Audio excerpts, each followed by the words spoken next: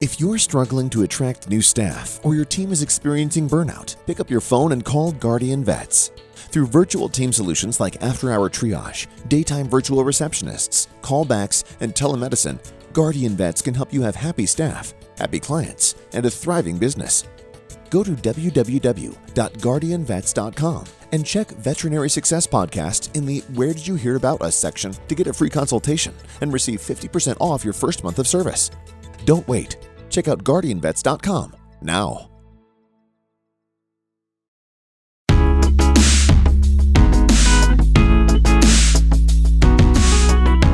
Hi, everyone. Welcome to the Veterinary Success Podcast. I'm your host, Isaiah Douglas, and I'm excited that you're here. And with that, we're going to jump into this week's podcast here in just a second. We're going to hit up our sponsors that help make the show possible. There's lots of companies that I believe in that I think help veterinarians across the board, whether it's find a job, hire talent, become more efficient in their practice, all those things, right? So these sponsors mean a ton to me. So I know a lot of people will fast forward or skip through them. But if and when you're looking for help and some of the solutions they offer, I would highly, highly encourage you to check them out. And so with that, no further ado, jump into the ads and we'll get right into the show. So thank you for listening and enjoy. I get it, Isaiah. You talk about Bitcoin all the time. Well, as I go out and about, I continually hear the demand for, I need more Bitcoin education, or I don't really understand. I hear you talking about it. I know you're passionate about it. I know you have a lot of conviction, but I need more info.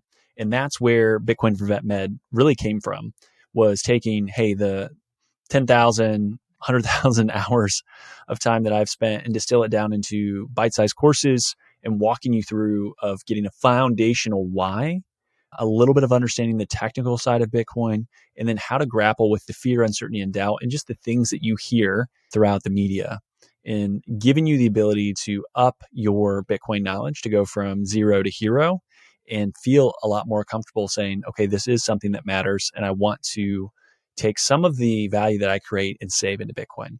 So head over to bitcoinforvetmed.com or click the link in the show notes. If you're struggling to attract new staff or your team is experiencing burnout, pick up your phone and call Guardian Vets. Through virtual team solutions like after-hour triage, daytime virtual receptionists, callbacks, and telemedicine, Guardian Vets can help you have happy staff, happy clients, and a thriving business. Go to www.guardianvets.com and check Veterinary Success Podcast in the Where Did You Hear About Us section to get a free consultation and receive 50% off your first month of service. Don't wait. Check out guardianvets.com now. Finding a job or finding a veterinarian shouldn't be a waste of time. Enter an Offer First. Paul Diaz and team have created something really special with Offer First. Some of my favorite reasons are as follows. Candidates and employers will both have values aligned on the first step, not the last. The sign-up process, quick and simple, no resume required. So if you're looking for a job but you aren't really sure, it's as easy as scrolling on Zillow for a home. And finally, if you have a great match, it's based on your each unique requirements, not random keywords. If you want to learn more, listen to episode 179 with Paul Diaz. We cover all of that. The other exclusive great thing that you're going to get from this ad read and from Paul is I convinced him to give an exclusive discount to listeners of this podcast. So for owners, you're getting a 20% discount on both the placement of any candidate, but also access to the platform. Use VSP if you go to Offer First, or the easiest way is a link in the show notes. So check it out. Associates, those looking for a job, same thing. Use the link in the show notes. Use VSP if you go directly to Offer First. But I will donate and Paul will donate to a veterinary nonprofit of your choosing. So each person that signs up gets a vote. Your votes actually count, which is incredible. And so I'll be reaching out. I will handle that. But there's going to be a donation made for any associate or any job seeker that adds on the platform. We want to make sure that not only does the platform help to make sure that you find a better fit, better culture, better role, but it's also doing good in veterinary medicine. Okay, so link in the show notes is going to take you to Offer First. It's going to automatically apply that, but also use code VSP if you go to Offer First directly. And Offer First is changing the game of veterinary recruiting. I want each and every one of you to benefit from it, so check them out today. Find out for yourself why my friends at Shepherd Veterinary Software are the fastest growing practice management software. They're doing something right. Founded by Dr. Cindy Barnes, Shepherd is an intuitive, easy to learn, streamlines practice management. Built for vets, by vets, it works for you and your team so you have more time to spend on what's most important, your patients. Shepherd automatically updates the medical records, adds services to the invoice, generates discharge instructions, and so much more. Bring home more stories and less stress. Check them out at shepherd.vet. Again, that's shepherd.vet. All right. Welcome back. And I am joined by a guest that is coming back for the second time, Andrew Langdon, founder of VetWorth. Andrew is a CFP, fee-only financial planner, serving veterinarians locally within Georgia, but also virtually around the country. Excited to have him back. He is a member of the Veterinary Financial Advisor Network and originally joined me for an in-person podcast when he was in town for the Georgia National Championship game back in January of 2022. And that was episode 118 if you want to go back and get a little bit more history. So we're just going to jump into different topics. But Andrew, thank you for carving out time. Yeah, absolutely. Thanks for having me again. Not in studio, but it was fun in Indianapolis. Of course, we won too. So that was very good. Yeah, it always makes the trip better when you come, you travel, and your team wins. Like, that's awesome. And Indy does a great job at putting on events, and it's a great town. And a lot of times people will hear, hey, you're from Indianapolis or Indiana. I've been there once, or I've never been there. And I'm like, yeah, it's not a vacation destination, but there are a lot of sporting events that will bring people to town and they kind of get a taste for Indy. So Hoosier hospitality is real. Love it. And I'm going to be in the South for a wedding coming up. And I always love going to the South because people are awesome. I just always enjoy conversations and connecting with people in different ways. So, yeah.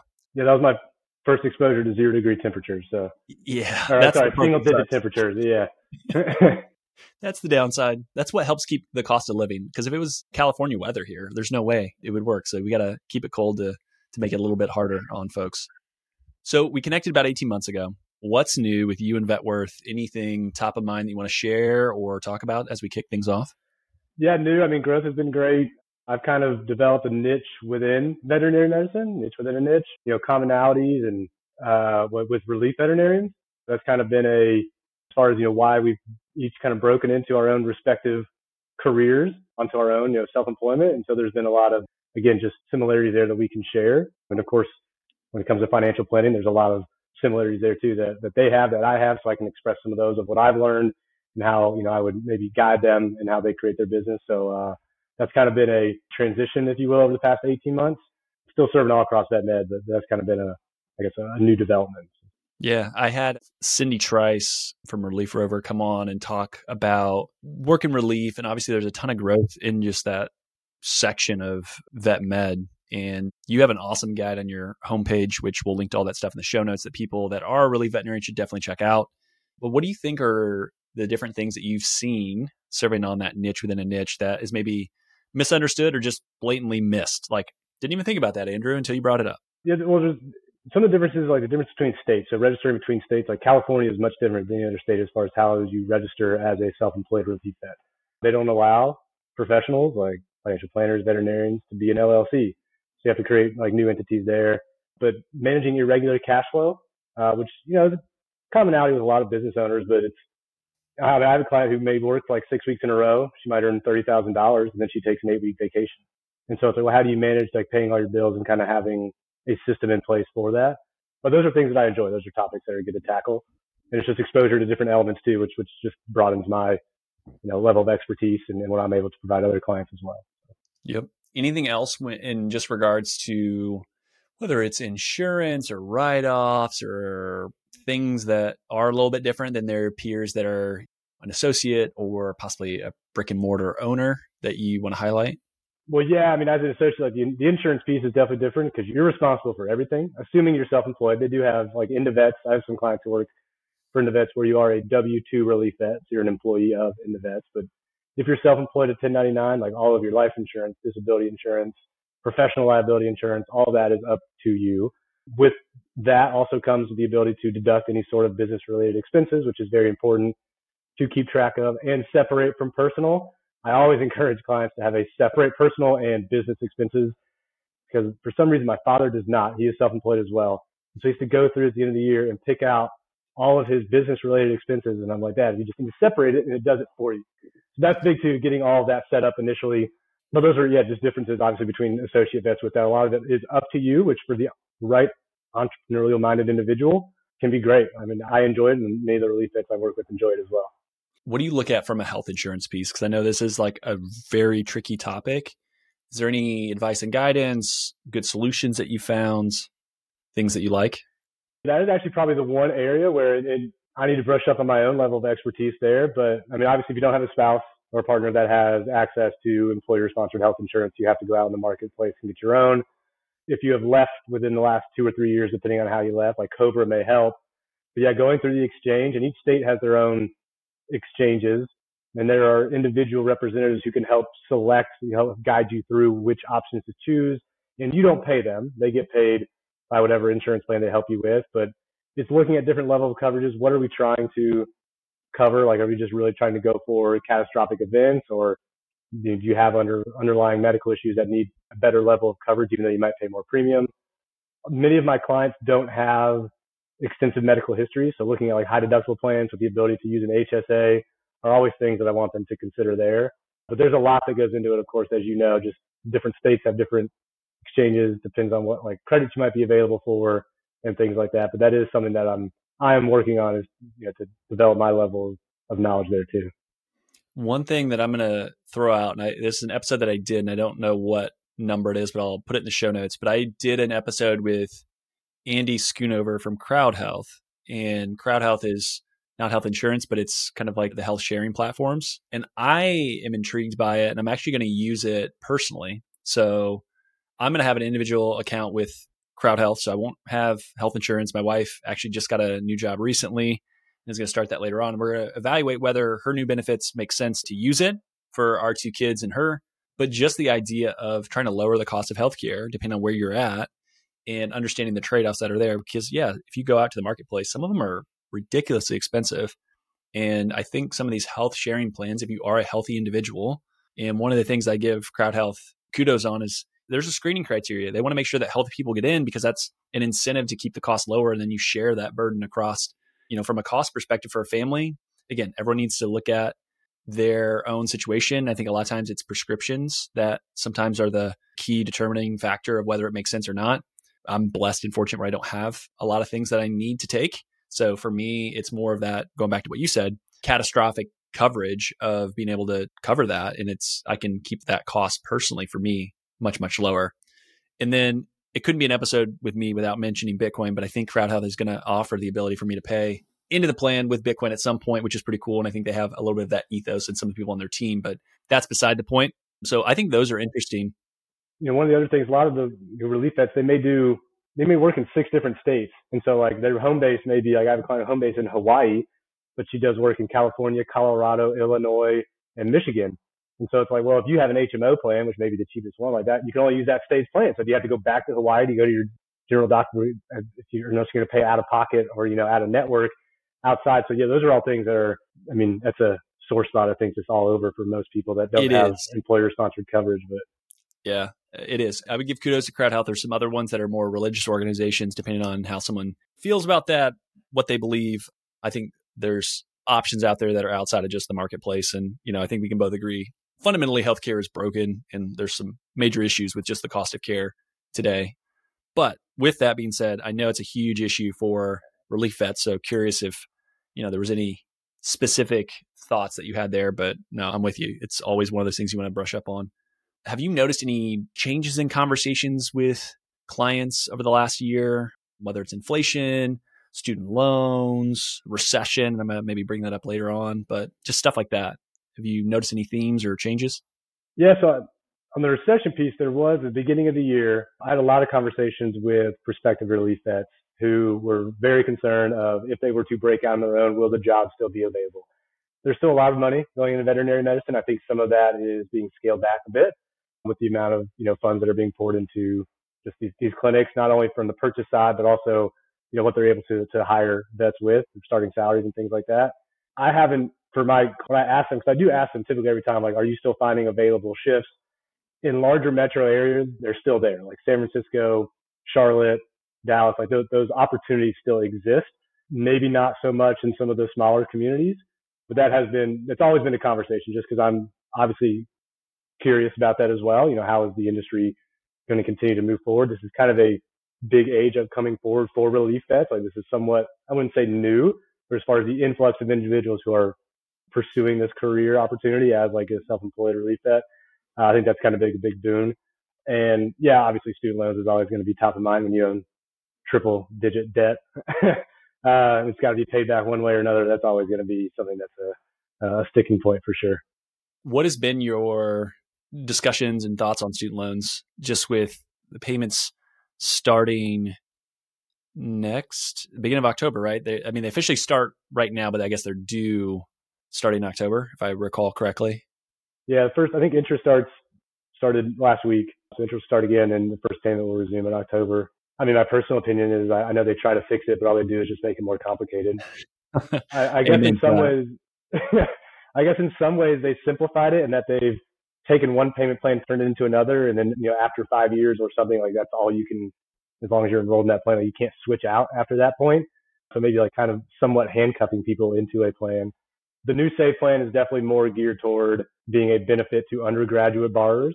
There are still some positives for graduate borrowers, depending on a lot of different circumstances. But the pay-as-you-earn plan, you kind of have to weigh the options of somewhat to pick your poison. Do you want a lower payment but pay for 25 years? Or do you want to have a slightly higher payment with a payment cap, but you only pay for 20 years? Which, that 5-year difference could be in your prime earning years as a veterinarian.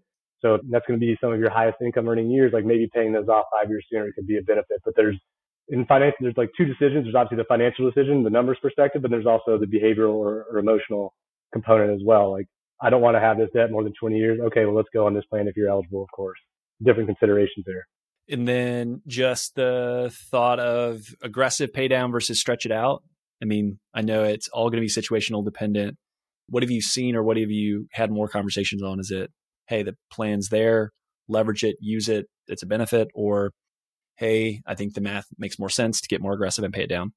Yeah, obviously very dependent. If you have the income and or income potential, I would recommend typically paying that down just to get it down to zero, pay off that debt. But I mean, I have some clients who have $500,000 of debt and they make $120,000 a year, and that's the mortgage payment. You get 2 mortgage payments. Like, you should definitely take advantage of the plan that's available to you, and plan for that tax forgiveness in the future. So it always run an analysis to kind of see what makes sense for their situation. But it's good to have alternatives at least.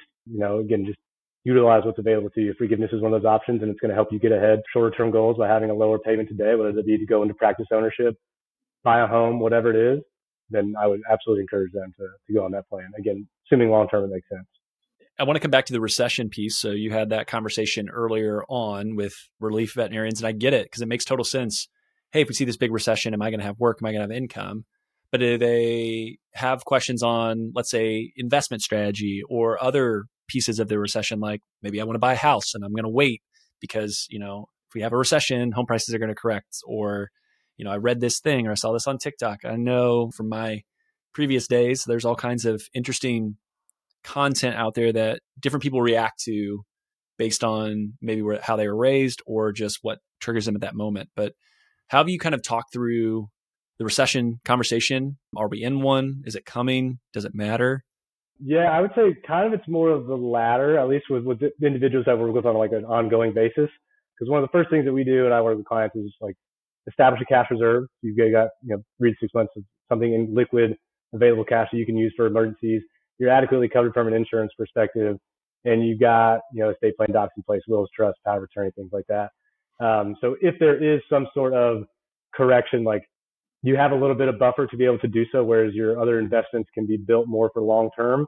I wouldn't say it doesn't matter. That might be not an accurate reflection of how it works, but more of a, like, we're planning, and like this is something that we're building into what we are planning for. And that, I mean, I think on average since World War II, I think there's been a U.S. recession like every 4 years or so.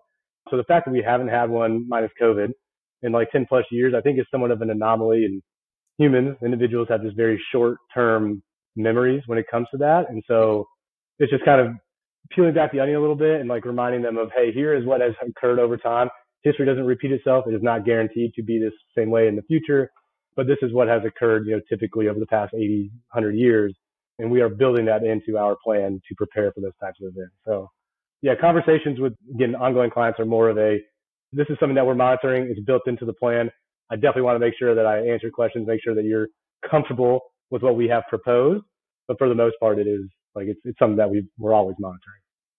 Yeah. It's not like Andrew or Isaiah can stop a recession. So that's the part where it's like, it does matter. And I don't like the hand wavy financial advisor that pulls out the chart from like 100 years and says, hey, recession, who cares? It's like, well, it's different when you're living through it. And again, I think it's a great point talking with relief veterinarians, especially, or just veterinarians in general. Like times have been really good. So if it slows down, like is your lifestyle a part where you have some cushion, right? And maybe you eat into that cushion, but you're still good. Like you're not to the point where it's like, well, we had a good run. Now we give it all back. And any progress we made over the last handful of years is just gone. So that is important.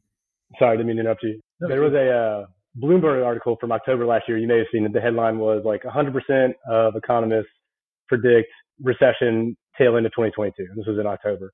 And of course, that didn't really transpire. And 2023 has been a very good year overall for the market. Like if you had taken funds out, like you would have missed out on 20-something% within the market itself. And I'd sent something out like, yes, you can't predict that. Hey, it could be like 10 weeks out. Like it could happen, in a month from now. Like, and recessions are somewhat slow to transpire in that regard. It's not going to hit overnight. Well, it can, but it may not. But it's going to happen. Like there is going to be a recession. It's just a matter of when, what is it triggered by, and how long does it last, and how does it affect you personally? Those are all things that just, again, can't really be 100%. Yeah, timing is really tricky. And I think if you go to the grocery store, and I'm not talking the fancy bougie ones, I'm talking to the normal grocery store, and you walk around and you look at people or you sense what's going on, I think there's a recession already here. And I think a lot of people are struggling, right? And so you've seen that where wages haven't kept up with inflation, people are struggling, credit card debt's back to all-time highs. Like there's challenges out there for lots of folks. And so I think it is maybe not an overarching recession, but there are different environments where there are recessions. I think, if you had someone that was working in real estate development or they were a realtor, they're starting to feel it, right? Those homes aren't moving at 8% 30-year mortgages. It's really tricky. So there are portions of the economy that are seeing pain. And the other thing to remain, I guess, in the forefront is, as a veterinarian, you can use lots of different terms and different things to just a normal Isaiah that comes in and brings their dog, and it's overwhelming. And I think it's the same thing with like financial services. There's lots of jargon that gets thrown around and you're like, I don't know what that means or what that person just said. Sounds important, right? But interest rates were raised from basically zero to much higher levels. And it was the fastest increase that we've ever seen in history. Well, typically when you raise interest rates that fast, it's not like people are going out and refinancing their debts or doing these different things right away. So it takes a lot of time, 12, 18, 24 months for that to flow through. So I still think the interest rates that are out there, as you have debt that's variable, it's going to take a little bit of time to hit. And I think that idea of a recession and people going through a hard time still out there, haven't still fully felt the effects. And again, I'm not going to be the economist that says, hey, guaranteed 2024 recession. You heard it here first, right? I think there's absolutely that on the horizon. And I think people just need to be cognizant of it. Are you making major changes to the way that you invest for retirement in your 30s? No, right? You got 20, 25 years, 30 years before you're going to need it. And then you're still going to need it after that. Same thing for, if you're doing work and you're scheduling out shifts as a relief vet, are you making major changes? No, you're not. But I just think it's something that people need to be aware of, that just because the stock market is up does not mean the economy is healthy. Those two things are not the same. And I think that's really hard for people to understand. Economy that you live, work, and interact in the stock market, major disconnects there. They are not the same thing. Yeah, absolutely agree. That's hard for people to understand because stock market is much more influenced by monetary policy and decisions that are made from the Federal Reserve and others, and just things around the world that happen, versus the economy is very, very complex and there's lots of moving parts and no one has control of that. It's kind of its own beast. And to kind of circle, I guess, connect that dot with like going back to the student loan piece is if you use one of those income driven plans and there is a pullback in the economy, shifts start to dry up, you don't earn as much income, like you can reduce monthly payments that way. You're not tied into a $3,000 a month payment if you can't make it.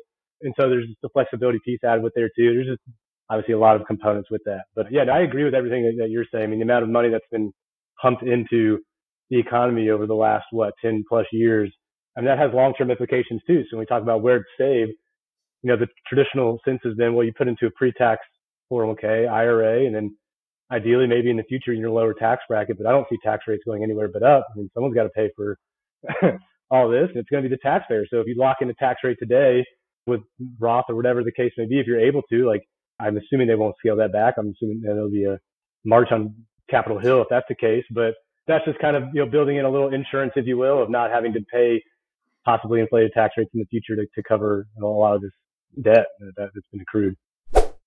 If you can improve the health of an animal, you do it, right? Of course. That's what makes veterinarians special. You're mission driven. My friends at LifeLearn are the exact same way. For over 25 years, they've been partnering with you and your peers, providing affordable, customizable, online software solutions. These solutions save time, increase efficiency, and assist in managing all aspects of operations. Why? They want to help you improve your partnership with pet owners to improve pet health. LifeLearn has award-winning digital media solutions and are leading the pack as they've prioritized having extensive veterinary knowledge throughout their teams. That difference is seen, it's heard, and it's read by thousands of people across the country. Relax, grow, and thrive with LifeLearn. Click the link in the show notes for an exclusive offer to see how LifeLearn can allow you to get back to what you do best. Yeah, and the idea of the debt situation getting resolved, I think it's past the point of no return, right? We're in the car, no brakes, on fire down a hill. The debt's not going to get repaid. And so there's like a handful of options that you have. Well, I guess there's really two. You can all of a sudden have the come to Jesus moment and let's get fiscally responsible. We're going to cut lots of programming, and like programs being like Social Security and Medicaid. And again, pitchforks and torches come out if you start talking like that, and you're unelectable as an official. So that's not going to happen. Or it is, all right, let's create more monetary units to cover the gap, and we're going to print money to pay off our debt, which is becoming a bigger and bigger and bigger and bigger part of just the federal budget. The federal budget right now is over $1 trillion is paying off interest expense. And again, as we talked about, interest rates went up. A lot of that debt that the federal government has, it has to be refinanced in the next 3 years, about a third of it. And so it's going to go from like 1 or 2% to 5%. What's that going to do? It just cycles up the debt payments even more. And what do you have to do? You have to print more money to pay that off. And so that's the crazy Isaiah guy that talks about this Bitcoin thing. That's kind of why is like, there's really only one solution, because the other one, no one will elect a leader to become fiscally responsible. What's going to happen is the Staples easy button gets picked and pressed over and over again to say, I'm here for 4 years. The easy decision is to take the dollar and make it worth less and less and inflate the prices. And what you're going to see is home prices are not necessarily going to go down. Fuel's going to go up. Everything that you want in your life is going to continue to get more expensive. And so it just is going to make it rough.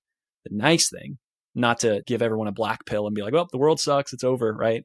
Is the demand for veterinary medicine continues to go up, and you have a lot of pricing power, whether you're a relief veterinarian, whether you're a practice owner, if you're an associate and you're paid on production or have some sort of pro-sal setup, that helps give you a little bit more insulation, because as prices go up within the hospital, you see some of that as well to kind of offset that. So a lot of professions don't have it. And I think that's a really, really nice benefit of the industry that is veterinary medicine. So any thoughts on that? Yeah, I think veterinary medicine is in a good position. I think as a practice owner, it's going to be a little tougher as you start to still like recruit, retain employees, because the competition, like, the hand is within the actual veterinarian themselves, not necessarily the practice owner, right? If there's going to be multiple competing interests or different clinics you can go to. I think you've had maybe a conversation with Paul Diaz with the whole non-compete thing as well. Like if that starts to, I don't personally agree with those, but that's going to allow individuals to transfer to different clinics, even, within the same town. So offers are going to have to get more competitive that way. Yeah, I think I saw 6 veterinary schools here in the next few years. That's not going to do really anything for like the estimated veterinarian shortage, which I hope it doesn't, still add to like the burnout that a lot of vets experience, but it will be good for like job prospects and the ability, as you mentioned, like purchasing power practicing services to maintain employment and still have the ability to earn a good income. Yep, I totally agree. It's like adding more veterinarians helps, but it's not an immediate fix. It's going to take some time to flow through. And I'm going to switch gears a little bit. So you're going to talk at what I considered, when I was an advisor in my previous role in life, my favorite event of the year, which is the CEP seminar. So it's for equine veterinarians. I know it's later this fall. I'll give kudos to Stacy, Misty, and Kelly. I don't know if they'll listen, but shout out. You do an awesome job at hosting that. What are you going to talk about? Give me a sneak peek. And what do you think is going to be really important for those folks to take away from that conversation?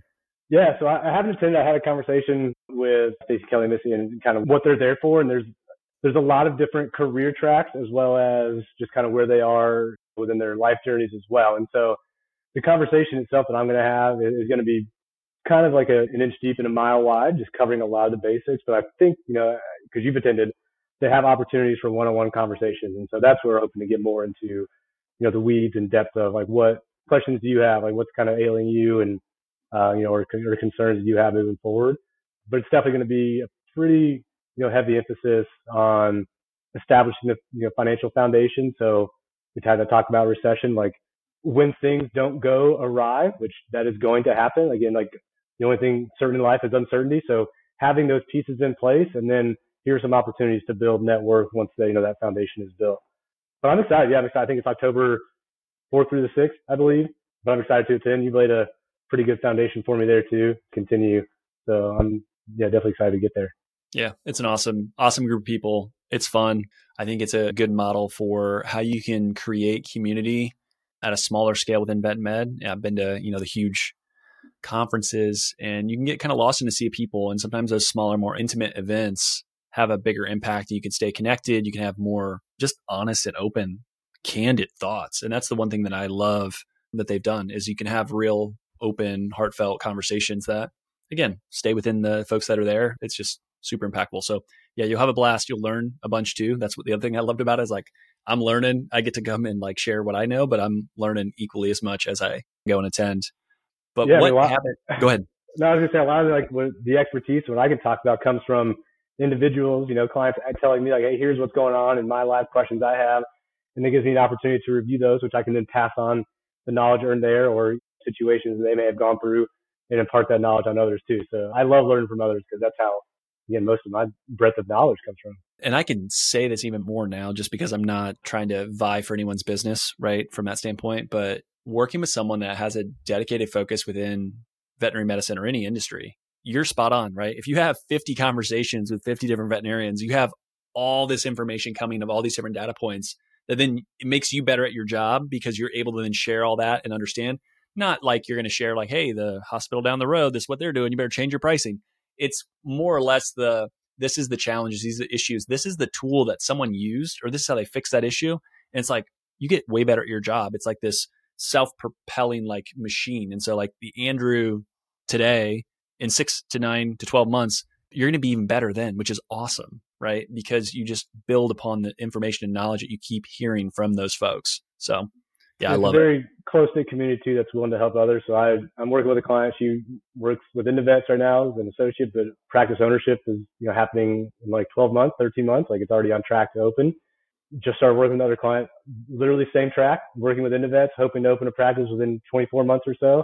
And I'm like, I have an individual who has just went through what you went through. I have talked to her. She is willing to like help you out and, guide her through what her process was, pitfalls, things to avoid, things to look out for.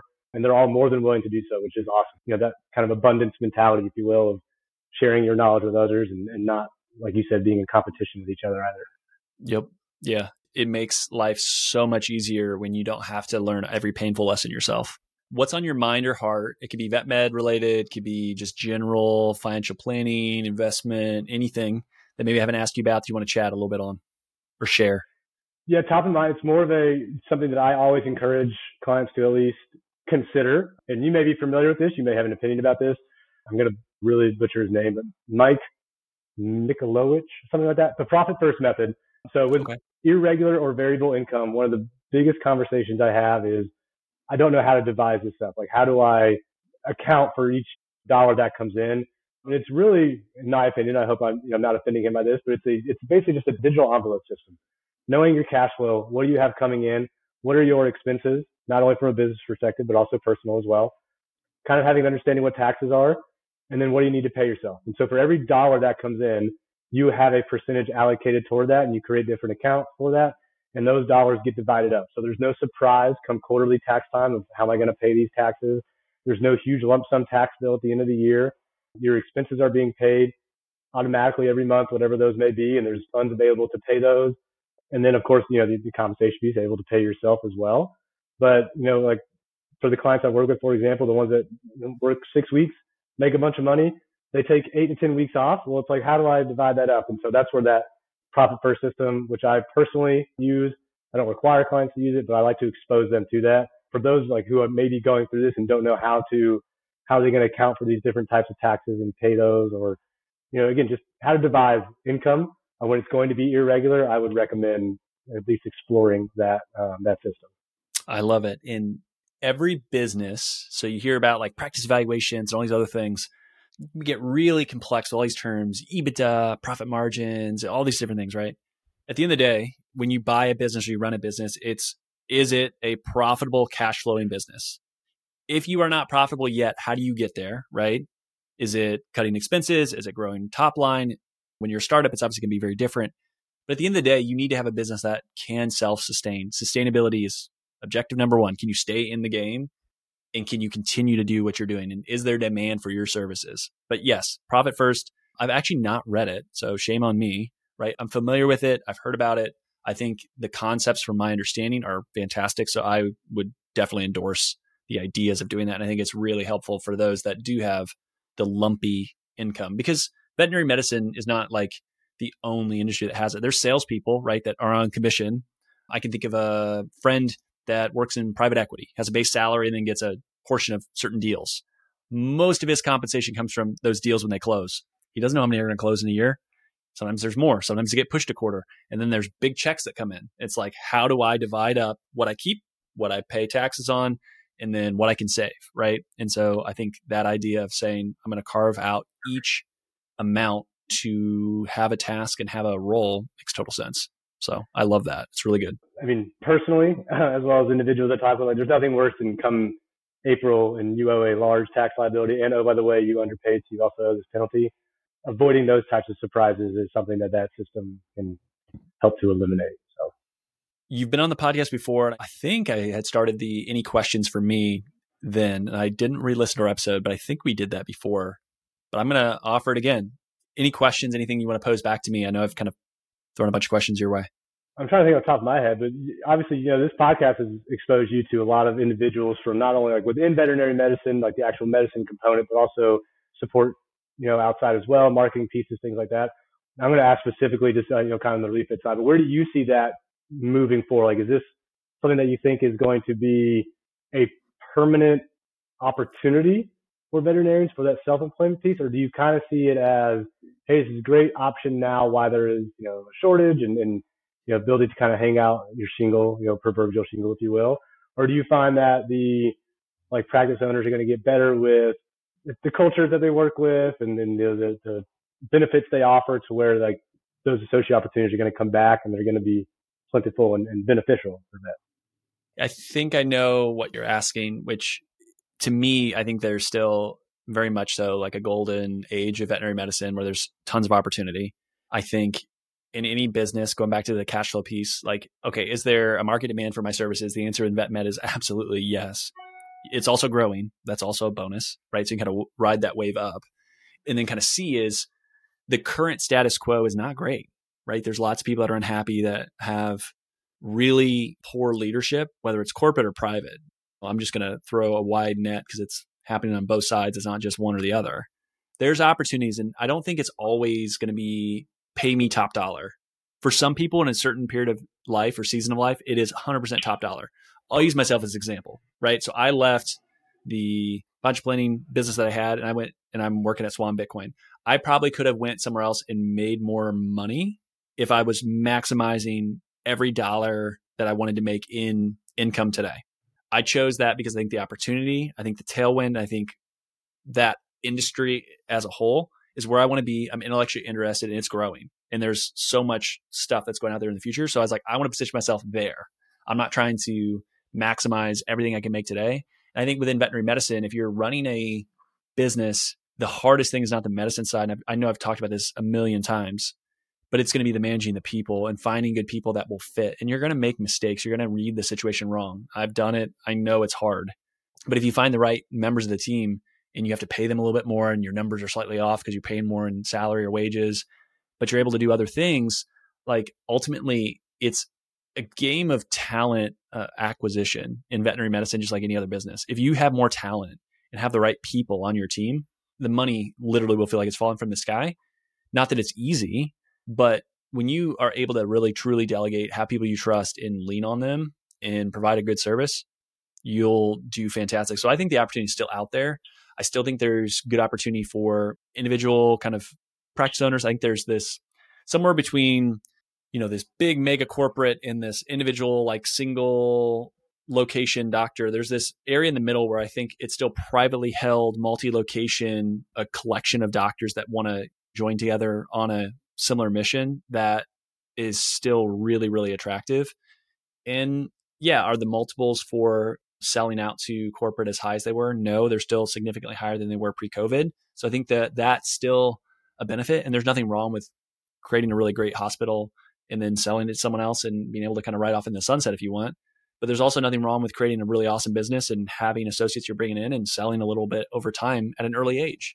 I think that's awesome. Like if you can be late 30s, early 40s and be selling like a 5% stake over time to a variety of different associates, you can kind of step yourself out of that ownership role, still working, still doing stuff, and have a ton of success, both personally and financially as you go through that. And I think there's a lot of benefit there. So no, I am as bullish as can be when it comes to veterinary medicine.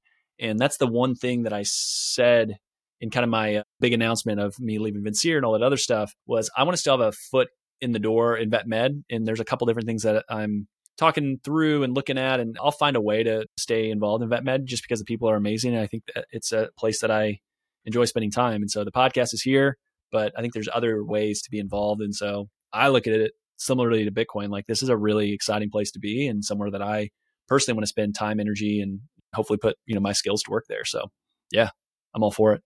Awesome. Yeah, I do have one more question just because it's been talked about a lot. I'm seeing a lot on social media and things like that, but I would love to get your opinion on non-competes within veterinary medicine if you have one. Yeah, non-competes. So I'm going to not get myself in trouble. So I'm not even going to say what I want to say initially, which has nothing to do with veterinary medicine. So if you can read between the lines, you'll know. Okay. I think they're bullshit. So I'll just put them that way. If you are afraid of competition, I've always been like a person that's like sports. I've been someone that played them growing up. I wasn't great by any stretch of imagination. But it's about competition. If you're good, you're going to be rewarded for that. And if you have a poor performance, you're going to be punished for that. And I think it's the same way in vet med. Like if you suck at owning your business and you are not giving good opportunities for someone, they should be able to go somewhere else and do whatever they want. And you can say whatever you want to say about, well, I spend all this time and effort and energy to give them education and do all this other stuff. Well, yeah, they also probably added revenue to your bottom line as well. And it's just that simple. And I know I have some good friends that disagree with me that are past clients of really successful practices that see it a different way. I understand that. But at the same token, I ran a financial planning business and we didn't have a non-compete. Why? Because we wanted to make sure that if we had good people on the team that they can go and if they want to work somewhere else and it's a better fit, go do it. Right? At the end of the day, ultimately the goal should be that there's a high quality of care given to the pets in that community or the animals in that community, right? And so if you can't do it and the clients decide to go somewhere else because they're doing it better, that's a reflection on you and you alone, period, point blank. Non-solicits are different, and I do agree with that. Someone's been there and they have all this information, they shouldn't be able to turn around and use that. That is information for that company that should not be taken, that should not be stolen, that should not be, but if they want to go out and say, hey, Isaiah opened a practice across the street from Andrew because Andrew, ran his clinic not well and didn't give Isaiah the opportunities, or it didn't work out for a variety of reasons. And maybe Andrew was an awesome boss and Isaiah just thinks he can do better. Well, he'll probably go open his business. And if people are like, yeah, I really like Andrew and the team and, Isaiah's fine, but I don't want to change. Status quo for a lot of people is they don't change. So for the vast majority, they probably aren't going to switch over to, that hypothetical clinic that I opened across the street, but there's going to be certain people that will follow, and that's okay. And again, going back to the shortage, there's such a high demand for veterinary care. Don't be so darn stingy. And going back to the idea of what you even said, like the abundance mentality is important. And I think ultimately at the end of the day, you'll be better off. Awesome. I tend to agree. Everyone's got, their opinions. So I'm just curious. Yeah. I've had plenty of conversations with Paul. He's been on the podcast. I've had conversations recorded, unrecorded, in person, like chatted a lot with him on that. And I've had conversations with others that I've shared that got some serious hate on LinkedIn with a specific guest that was definitely like, yeah, you should have non-competes. You need to make sure you have them. And it wasn't well received. I think sometimes there's nuance to it, but it's like at the end of the day, like just go do the job well and treat people well. And the non-compete thing won't even be an issue. I think it's people that are afraid of competition And it's hard to run a veterinary clinic. It's hard to run a business. It's hard to go do things yourself. And sometimes people might have a bigger ego or think that they can go do it, and they're going to find out real fast. It's kind of hard. Maybe that's why Dr. Andrew did it that way, because it's hard. And Isaiah might find that lesson real fast when he goes and tries to do his own thing. So yeah, non-competes are not good. They're going away. They're going to be outlawed. You're not even going to be able to enforce them anyways. So just don't do it. I mean, at this point, Paul's done a good enough job. It's just one of those topics, like, it's really hard to push back on because there's just so much hate. So like, why take that stance? Because you're just going to be looked at in a bad light. Just drop it. Move on. Yeah. You open the door for questions, so I figured I'd ask. I mean, it's a good question. I just think now, like, he has done, and others have done such a good job at making that such a polarizing topic where you really are going to open yourself up to a lot of criticism if you take the other side. And that's why no one ever took me and Paul up on the debate that we had. We had one person that said that they would do it, and they kind of backed out and made some comments that made it really hard to like reschedule a debate, to where they basically were like, we're not going to do it, but we're going to politely decline without telling you we're not going to do it. So I think that's pretty telling when people won't get up and be recorded and give a firm stance on why they believe what they believe. And that's all you need to know. Sure. So for folks that maybe this is the first time they're hearing you, I guess plug the different resources, areas that you are at, where they can follow you. I know I mentioned that guide earlier. Yeah. Where can they find you? Yeah. So I do have like a content, so resources like education for veterinarians. It's Entrepreneurial Vet, entrepreneurial-.com. The financial planning firm is vetworthfinancial.com. Yeah, there's 3 guides on there. One is just kind of a 10 pillars for success. There's a relief vet guide, and then there is a for practice ownership, just kind of getting finances in order there. But yeah, I'm always happy to answer any questions, and even if you become a client or not, again, those would help me be a better advisor to understand individual situations and what concerns them at this time. And if I'm not the right fit, like, I'll provide resources for others who might be able to assist you, whether it be other advisors in the Veterinary Financial Advisor Network, that sort of things like that. Whatever is best fit for you, happy to send those resources along. I love it. We'll have it all in the show notes. Thank you for the time. Great to chat as always, and appreciate you and what you're doing. Yeah, thanks, Isaac. Thanks for listening to today's show. The comments made on today's show should not be taken as investment, tax, or legal advice. All comments are for educational purposes only. However, you are intelligent enough to make decisions for yourself. So I do encourage you to dig in, learn for yourself, and not just outsource every decision that you make. You should talk to your professional team if you have one before implementing anything that I talk about, but also make sure they know what they're talking about. Push them, question them. That's healthy. That's okay. Oh yeah, and you should probably own and learn a little bit about that Bitcoin thing. The biggest compliment you can give to me is to share the show with a friend, or the podcast if there's another episode that you really like. That helps folks find it. That helps it grow. Reviews are critical. The Apple Podcast is the platform that's predominantly used for how people find the show. So if you have 3 minutes, love the show, please head over, give us 5 stars if you believe that's what we earned. That would help more people find the show. Also, if you're new, go to YouTube. It's a channel, putting up all the videos there as well. Sometimes it's going to be more interactive. Other times it's just going to be the conversation. So vainly, I want to get 100 subscribers so I get the vanity URL. That's the goal. We're on our way, but not quite there yet. For all of today's links, information, head over to veterinariansuccesspodcast.com. There you can also subscribe via your favorite podcast platform so you won't miss any episodes in the future. And finally, if you'd like more information, insights, or have the ability for your voice to be heard, join the Facebook group. You can search for the Veterinarian Success Podcast on Facebook, or head over to veterinariansuccesspodcast.com, scroll to the bottom, about your host, click on the Facebook icon. And thanks again for listening. I appreciate you. All right, so there are a lot of great job postings that I want to get to. And so we're going to start off with Bayside Hospital for Animals. Great work-life balance in beautiful Fort Walton Beach, Florida. No weekends, Monday to Friday, 8 to 5, no on-call or emergencies. It's an appointment only here. Currently a 2.5 doctor practice, new owner in 2021, bringing some fresh life into the hospital. The new owner had been there for 6 years prior working, so definitely understands the team, the processes, and the community. Lots of investment in people and new equipment. ProSal is the pay structure. Far too many benefits for me to list. Email BaysideVet251@Yahoo or call 850-864-1857. Join a thriving, growing small animal practice in Vermont on the Quebec border. Full-time ideal. Part-time is considered. The idea is to start with yes with the team, patients, and clients in outdoor woman's paradise while being able to practice high-quality medicine. Compensation is write your own structure within production capabilities. Literally, it is the owner wants to find the right person and is happy to negotiate, chat through, and find the right fit. If you want autonomy and a boss that enjoys teaching, reach out to Newport Veterinary Hospital. You can email newportveterinaryhospital@gmail.com. North Central Indiana, looking for an oasis in the chaos?